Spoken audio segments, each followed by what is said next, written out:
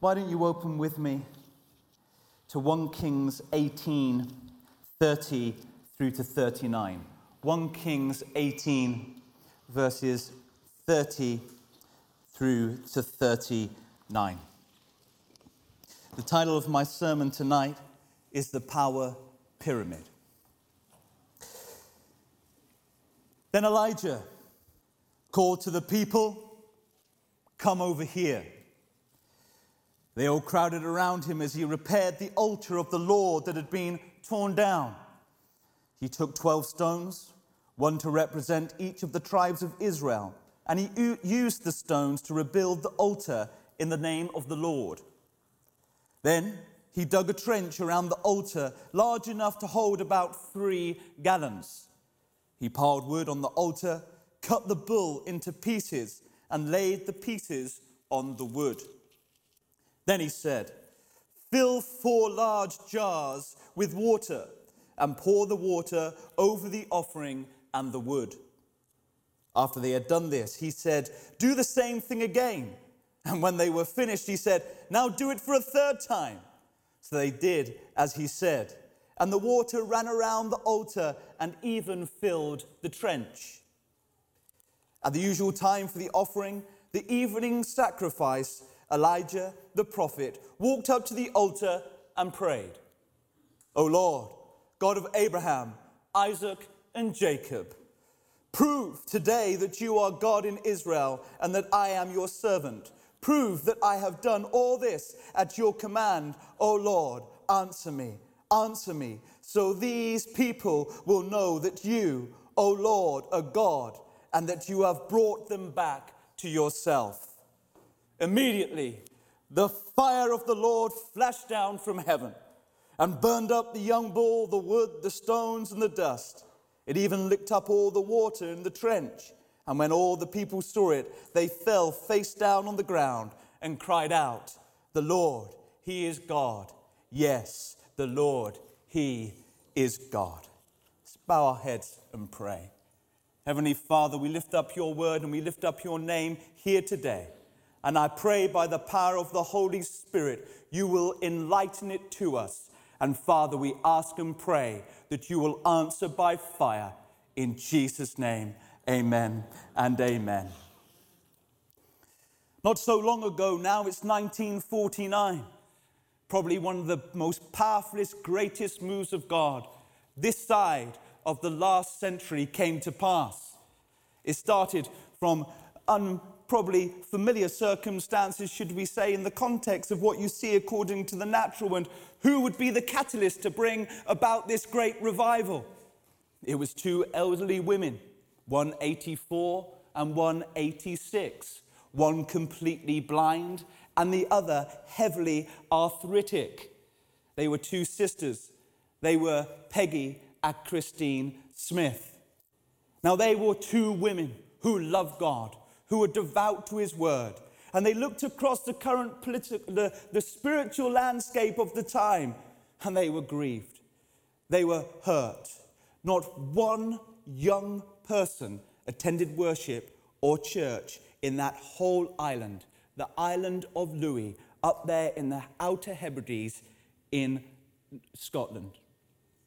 They were so grieved that they went to the word. And they told their minister at the time that they would begin to pray. And pray they did. As they began to pray, as they began to delve into the word with each other, God began to illuminate the scriptures to them. They got their prayer leadings through that illumination of the word. And they began to have visions of a church, an island full of the presence of God.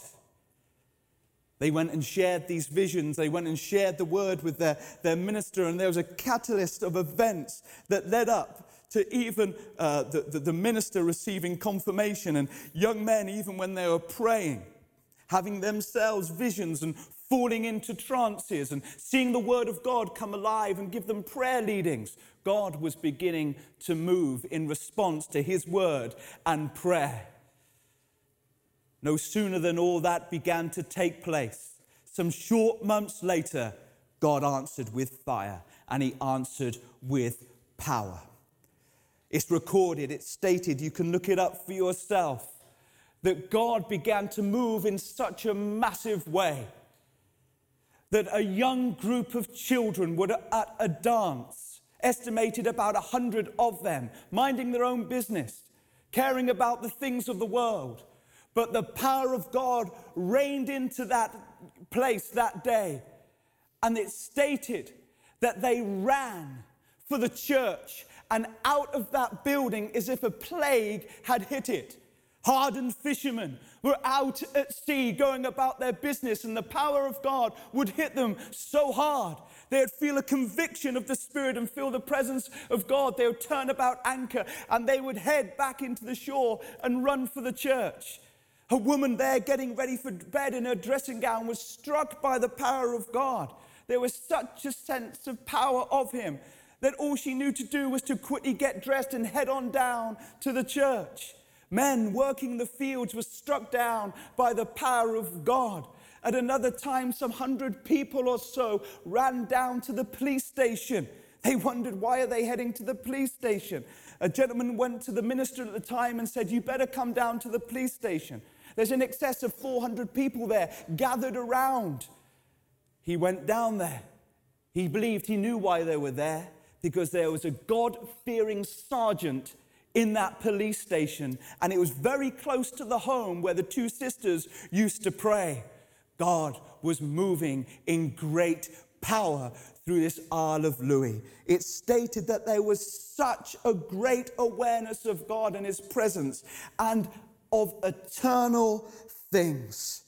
The church was full. They couldn't fit everybody in, but people just knew and had such a conviction of the presence of God, they knew only to run for and towards the presence. At one time, a coach turned up outside the church. And if you were to ask them, how did you get here and why are you here, they wouldn't know. It stated that they just jumped on a coach and knew they had to head to the Isle of Louis, to this parish, where God began to move in sovereign power. They were gripped by eternal things. Now, Elijah is here in this scripture, stood before 450 prophets of Baal. Baal was their god. He was not a nice god. He was the god of fertility, he was the god of rain, and he was the god of thunder. The irony is that in that time, there was a complete drought.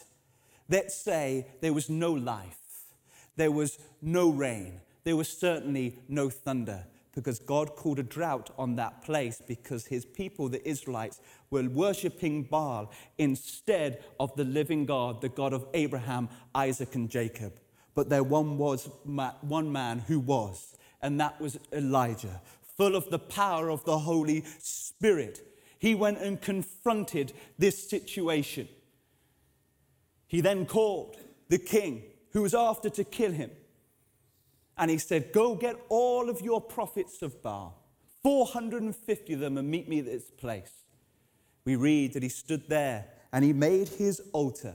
And he said, you call upon your God, I'll call upon my God, and we'll see which one answers with fire. We know the scripture, we know the story, and God responded to his prayer, to his sacrifice, to his faith, and God intervened. He brought rain to that place, and he brought life to that place once again. Now, according to a natural perspective, what goes into building a natural fire? Well, it's called the fire triangle. We remember from school. What do we need for an inferno to take place? We need a fuel source. We need an oxygen source. But then we need heat or an ignition or a strike to build those, and all three components come together to make a fire. There are many patterns in the Old Testament that reveal New Testament truths. The tabernacle, for example, is an Old Testament picture of New Testament realities. The tabernacle was a tent of meeting. The tabernacle was where the presence of God resided back in the Old Testament and under Moses' leadership. This place where his glory resided. And inside this tabernacle were elements of furnishings that the priest would go through. Every part of these bits of furnishing point to our Lord Jesus Christ. Right in the outer courts, just before you entered into the holy place, was the brazen altar. This is where the priest would make sacrifice once a year to God. That's a New Testament picture of Christ being the ultimate sacrifice for you and I. Then they'd go forward and they'd go to the laver and the priest would wash. That's a picture of Christ Jesus, whose blood has washed us of all sin, of all unrighteousness, and has made us righteous here today as believers in his sight. Once this has taken place, the priest would step into the holy place. On the right-hand side of the holy place was the table of shewbread. Now, the table of shewbread points to Christ in the fact that it is bread. And Christ Jesus is the bread of life. And the word of God is described as the bread of life. Just opposite and directly parallel to the table of shewbread is the menorah. It's the golden lampstand. Now, this golden lampstand represents light. It's the picture of the Holy Spirit. It's a picture of the light of Christ. It's a picture of the Holy Spirit bringing light into the world. You could say here we have our fuel. We have the Word of God, which is the Logos Word of God. You could say over here we have the part of our pyramid or the part of our triangle, which is the light of Christ, the Holy Spirit, which is our oxygen. Now you see, when the light of the menorah shone upon the table of shewbread, the Word of God, it illuminates it. You know, the Holy Spirit illuminates the bread of life. The Holy Spirit, the menorah, the bread, the Word of God enlightens the Word. It goes from being logos, just a book, just the Word, to becoming rhema. It comes to being just a book to be full of life. We have our fuel, we have our oxygen, we have our Word, we have our Spirit. And when they come both together, there is light to the world. There is life. It's a picture of the Holy Spirit illuminating the Word to you and I. They stand side by side, and together they both come to life. You have the Word and you have the Spirit. And that's what we need to bring this Bible, the Word of God, to life to us, to reveal its full power and to lead us according to the path of righteousness, to lead us in the Word of God. He's a lamp unto our feet. He's a light unto our path, the Bible says. Smith Wigglesworth once said, "I don't read the Bible in the Greek or the Hebrew. I read the Bible in the Holy Spirit." And this is what happens when the Word of God gets enlightened by the Spirit. It comes alive. Many years ago now, I was a young believer growing in the things of God, but I tell you, I was hungry for God. I remember having a 10-week journey by taxi, the taxi being the Royal Navy at the time. We were embarked forces, and they were taking us all the way off to the coast of Africa to a country called Sierra Leone, where we would embark on some low-level team training in the jungles. I had 2 solid weeks. There's not much to do for soldiers on board ship when the Navy are taking care of us other than go to the gym, run on the flight deck, or whatever it might be. So I had ample of time just to read the Word of God. I found a little compartment that had a chair in it that looked over the back of the sea on my journey. I'd later find out it was the captain's room that I was helping myself to at the time, but it had a very nice comfy chair, and he never caught me. He didn't seem to say anything about it, but it was a lovely room. I'd sit there and I'd read the Bible. I would read and I would read and I'd read. I'd listen to my worship, and it was as if the Word of God was just coming alive to me. It was a time to really build my faith. Finally, the time of lying around came to an end, and we had to earn our bit of penny now. And we embarked and we took a helicopter right into the heart of the secondary jungle, which is of Sierra Leone. It's a hard jungle. It's a thick jungle. And it's hard work. It's humidity. It's hot. But all I would dream about was to get to my hammock at night, where I could pull up my sleeping bag over me, get my tiny little torch out, and read my little pocket Bible. You see, in the back of my Bergen, everywhere I went, and to this day, I have it in its very own waterproof bag. So I could go through the rivers, I can go through the torrential rain. Wherever I go, it's protected right there with me. It's a little Bible that my grandma bought me when I was born. And this one night, it was as if this Bible was burning in the back of my Bergen, and I just couldn't get it out. But all day I had to traipse through the rivers, I had to traipse through the jungle, grafting. But all I desired to do at the depth of my heart was to get to base camp that night, to set up my shelter, and to jump into my hammock, get into some nice dry clothes, and open up the bread of life. That's all I wanted to do. And this night was the night.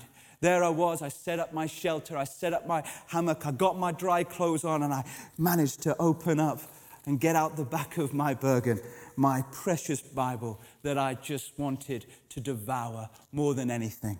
And I reached in, I unpacked it, and I got my tiny little Bible out, still with dirt and muck all over it from those days. And I remember opening up to the word of Matthew.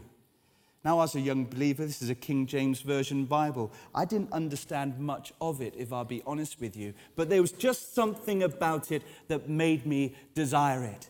As I broke it open, not wanting anyone to see what I was doing, I got my little torch and I began to break open the great mysteries and the life which I knew somehow, I don't know how, was contained in this small little Bible. A friend of mine looked over and he said, "Chris, what are you doing over there?" I said, "Nothing. I'm just doing a little bit of reading about a gentleman called Matthew." I just prayed that he wouldn't ask any more. And I continued to read. As I read, struggling to read, but just skimming over what I didn't understand, which was the majority of it. I remember it being the book of the talents. He gave this one man this talent, and he took that one from him, and I just all a little bit confusing. So I just carried on to read and read and read and read. But then something happened that I will remember to this day, that has been a catalyst and trajectory to put me on the path of where I am today. It was dark. I was in the middle of the jungle, in the middle of nowhere. And as I began to read, hard to explain, but as if the Bible supernaturally jumped out in front of me and went into 3D. It leapt out with me with such force that I remember it almost pinning me back on the back of my hammock. The words were illuminated to me. And struggling to read needn't be a worry, because it seemed as if I knew every bit of what I was reading. In fact, whatever was being narrated to me was telling me everything that was there. I even struggled to read, to keep up, which was being revealed to me. But everything was making sense. Everything as if it was being supernaturally deposited to me. And this thing started to come alive. It was as if it was living. And this power just began to wash over me, and my eyes were just opened, and I could see everything for what it was. Everything began to make sense. In that moment, a huge, huge, mighty clap of thunder thumped as if it was by my ear and shook the whole jungle floor. I laid my Bible on my chest in absolute fear, and I remember curling myself up into a tiny little ball in absolute fear of this shaking and power that just manifested itself around me. I'll continue on with that, another story of what was happened next, but my illustration, what I'm trying to say here, and my revelation that day, that this wasn't any nice little book. I knew in that moment, above anything else, that this was alive. This was living. Doesn't the word say that the word of God is living? It's powerful. It's sharper than any double-edged sword. Doesn't he say that the words I speak unto you, they are spirit and they are life? He says those who are sons of God are led by the Spirit of God. This was living. It was powerful. And this would persuade me above all else that I was to embark on a journey and just to follow the life of this Bible wherever it leads me. I was coming alive, and I knew the Word of God was alive. You know, the Bible also says that we are to take this Word and we are to fan it into flames. It says, fan into flames the gift of God that is within you. Do you know, it also says that faith comes by hearing, and by hearing the word of God in Romans 10. You see, we're to absorb this word, and the more we absorb this word, the life of the word, the spirit of the word, our faith becomes bold, our faith is strengthened, our faith is awoken to ever-increasing measures. And as we fan it into flames, as we hearken our ears to what God has to speak, those who have ears, those who have eyes, let them hear and let them see what the Lord has to say. The faith begins to arise. We feel a fire inside of us. Jeremiah said, his words are like a fire that are shut up in my bones. And he says, I am worn out of trying to hold it in. The word of God is like a fire in the depth of our being as it becomes alive in us. We lift up the word and we put all of our trust in this word, and we allow this living word to begin to lead us. Faith begins to arise and the fire begins to burn. And God says that he watches over his word to perform it. We've got the Word of God. We've got the oxygen of God, the Holy Spirit. But to complete that pyramid of power, we need one other major component. Do you know, on top of every building, every tall building, every high building, there is something called a lightning rod. And this lightning rod's aim is to shorten the distance between the clouds and the Earth's surface. What it does is it draws the lightning to the shortest point, and a wire allows it to be conducted down here on Earth without damaging the building. It brings the charge from the atmosphere up there, and it brings it and channels it down to here on Earth. Lightning always takes a path of least resistance.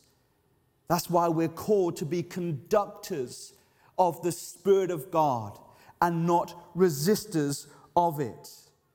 Those who stand on the Word and the Spirit of God and trust in it start to become conductors for God. You see, Peggy and Christine Smith, they set themselves up as lightning rods. They set themselves up as conductors for God to use them and for them to be able to speak life and His promises and His power into existence. He responds to faith. He responds to his word. He watches over it to perform it. His arm is not too short, the Bible tells us. So as we arise in faith, we become lightning rods. I remember being in a meeting one day. I had laid aside my career. I'd felt a new calling. My career served me well, and God taught me much in it. But I felt a new calling and a new trajectory into my life and journey with God. I left my comfortable career of 15 years, and I took a leap of faith into my next journey with Him. I remember twice a year our church would have something called Holy Spirit Revival Meetings. It was just basically a week like our Energize conference coming up, where we would just pray and fast and dedicate Monday to Friday, every single night, a night of prayer, a night of worship, a night of bringing the word and stepping into the things of God and making ourselves like lightning rods to the living God for Him to move as He sovereignly wills. It was a great time. You see, I'd put aside 1 year of my life to press wholeheartedly into the Word of God. I signed myself up for the church's Bible leadership school. 1 year, that was it. God, I'm consuming my life with you and learning your word the very best I can. That was my consecration. I would pray and I would fast. And I felt the energy of God beginning to build up with me. This word would convict me. It would begin to refine areas of my life, and He would shine the spotlight of His word into my life. He would call me to lay many things down in my life that was hard, that was challenging, precious things to me. He would ask me to lay down. The areas of my life that had become strongholds, He began to tear down. It was hard work. I wouldn't say it was a nice time, but I tell you what, I was hungry. And I desired more of Him and to live according to this living word that came live to me than anything else. I had a fear and a reverence for the living God. I would then go and spend all this time just praying, just worshiping. And every service, the group of Bible students would all gather in a certain place of the sanctuary. And we'd all be hungry. We had dedicated 1 year of our lives to be hungry, to learn the Word of God. And the minister one day, he would be bringing the Word of God. And as he was bringing the Word of God, our faith was being stirred and it was arising in us. And he'd begin to minister in the Spirit in response to the Word of God. He was a man very gifted who moved powerfully in the gifts of the Spirit. I remember one time, so hungry, that he looked to a group of us, not knowing who we were, and he said, "You group, just you here, you've been hungry the whole week long. Now come here, come here." And he called us forward and he lined us up at the front of the platform. I closed my eyes and I just lifted up my heart to God. And the next thing I knew, it was as if I felt a lightning strike bolt through my head. It was like a sledgehammer hit the top of my head. It was as if it lifted me up on my feet and slapped me on the floor with such power that it was. Wow, I knew I'd been touched by something. Another time we were there all praying and we were just all pressing into God and worshiping Him and lifting up His life. Our lightning bolts or lightning rods were really being exercised. They were being pushed up and reached up in faith. And then it was as if a wave came into the sanctuary. The front row began to hysterically begin to laugh. I was quite skeptical about these things, if I was honest with you. And the second row began to laugh. And the third row just began to break out in laughter. I was on the fifth row. And the fourth row began to laugh. And I thought, oh my goodness, what's going to happen? And like a wave hit me. And I just began to hysterically laugh and laugh and laugh, just like physically, as if I felt a wave in the atmosphere just hit me. And the joy of the Lord beginning to rise up in me. I was on my knees just laughing and laughing and laughing uncontrollably. I couldn't stop it. It was lovely. The power of God was moving in such power, sovereignly in the place. At one stage, I remember on the last couple nights, it was as if the whole church got lifted up to a different realm. It was the realm of faith. It was a realm of everything is possible. We began to see according to God and to see according to His Word and not according to the natural. Beautiful. It was powerful, defining moments in my life where I've seen God move, and He's fully persuaded me that I will live and walk for Him with all of my heart. You see, our faith, hallelujah. You see, our faith is like that lightning rod that gets lifted up and lifted up and lifting up. Our faith arises as we take the Word of God, as the Holy Spirit begins to illuminate His Word, as it becomes alive to us, the bread of life. As faith comes by hearing, and by hearing the Word of God, our lightning rods of faith begin to arise. They begin to stir up, and they begin to push itself high up into the things and for the things of God. And our praise and our prayers and our worship begins to respond to this faith, to this joy, to this life, to the Spirit that begins to bubble up inside of us. And this prayers and this worship and this praise begins to become a sweet smelling aroma into the heavenlies. You see, just before the high priest walks into the holies of holies, there he is, and he stands at a place where it's the altar of incense. And this altar of incense is like a sweet-smelling aroma into the sanctuary. Our prayer and our prayers is like a sweet-smelling aroma unto God.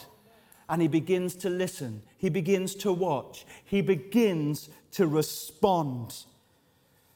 Something supernatural begins to take place.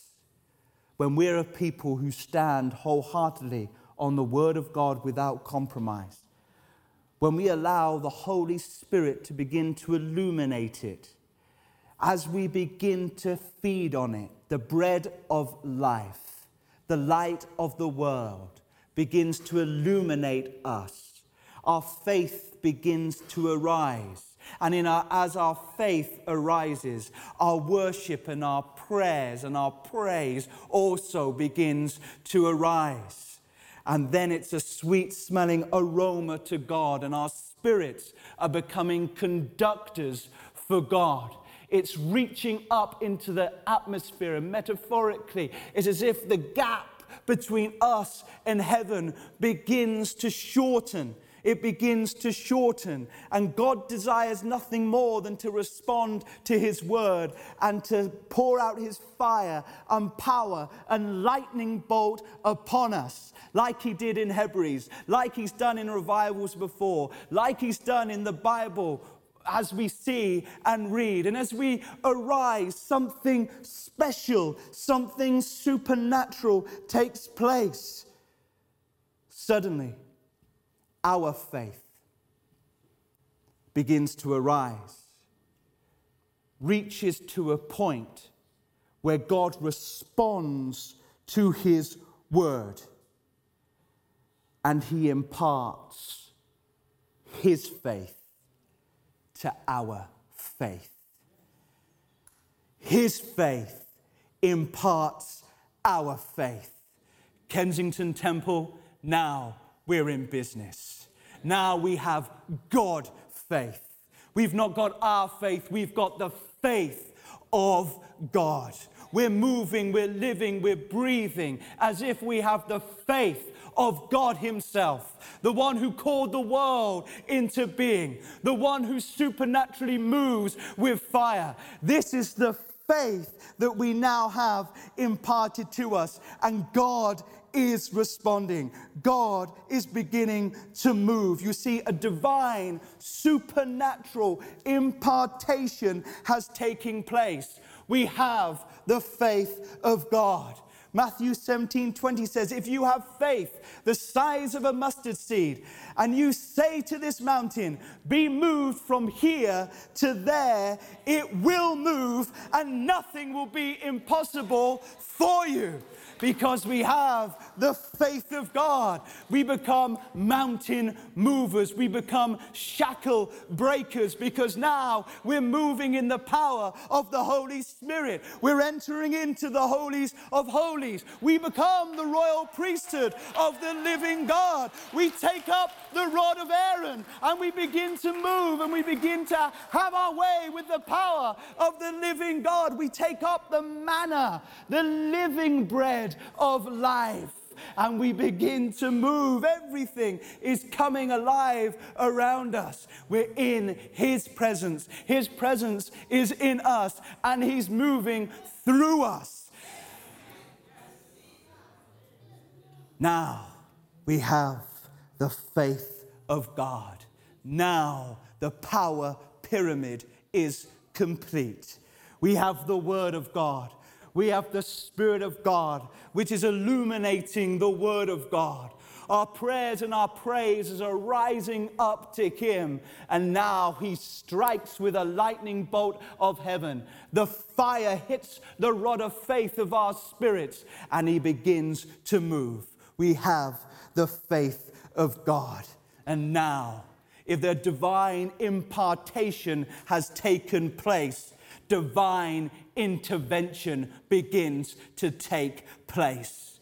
We become conductors of the power of God, and we bring it through us here on earth, and we begin to move. We begin to minister. Now God sovereignly begins to take over. If the ungodly and those who have drifted far away from God are in a dance, he will come in and invade that place and bring it on fire for him. He will refine them and he will call them back home. If people are out at sea going about their own business, he will supernaturally intervene. Where the words of man and the hands of man and the feet of man cannot reach, his words, his hand and his feet certainly can, and he will intervene. He'll reach into the hearts of the people and bring them alive today. Kensington Temple, we're rising up with the rod of faith in these hours and in these days. God has heard our prayers. He's heard our worship. It's like a sweet smelling aroma to him. And what I'm telling you tonight is be ready, because he's coming. Hallelujah. Jesus is coming. Glory, glory, glory. Lord God Almighty, who was and is to come.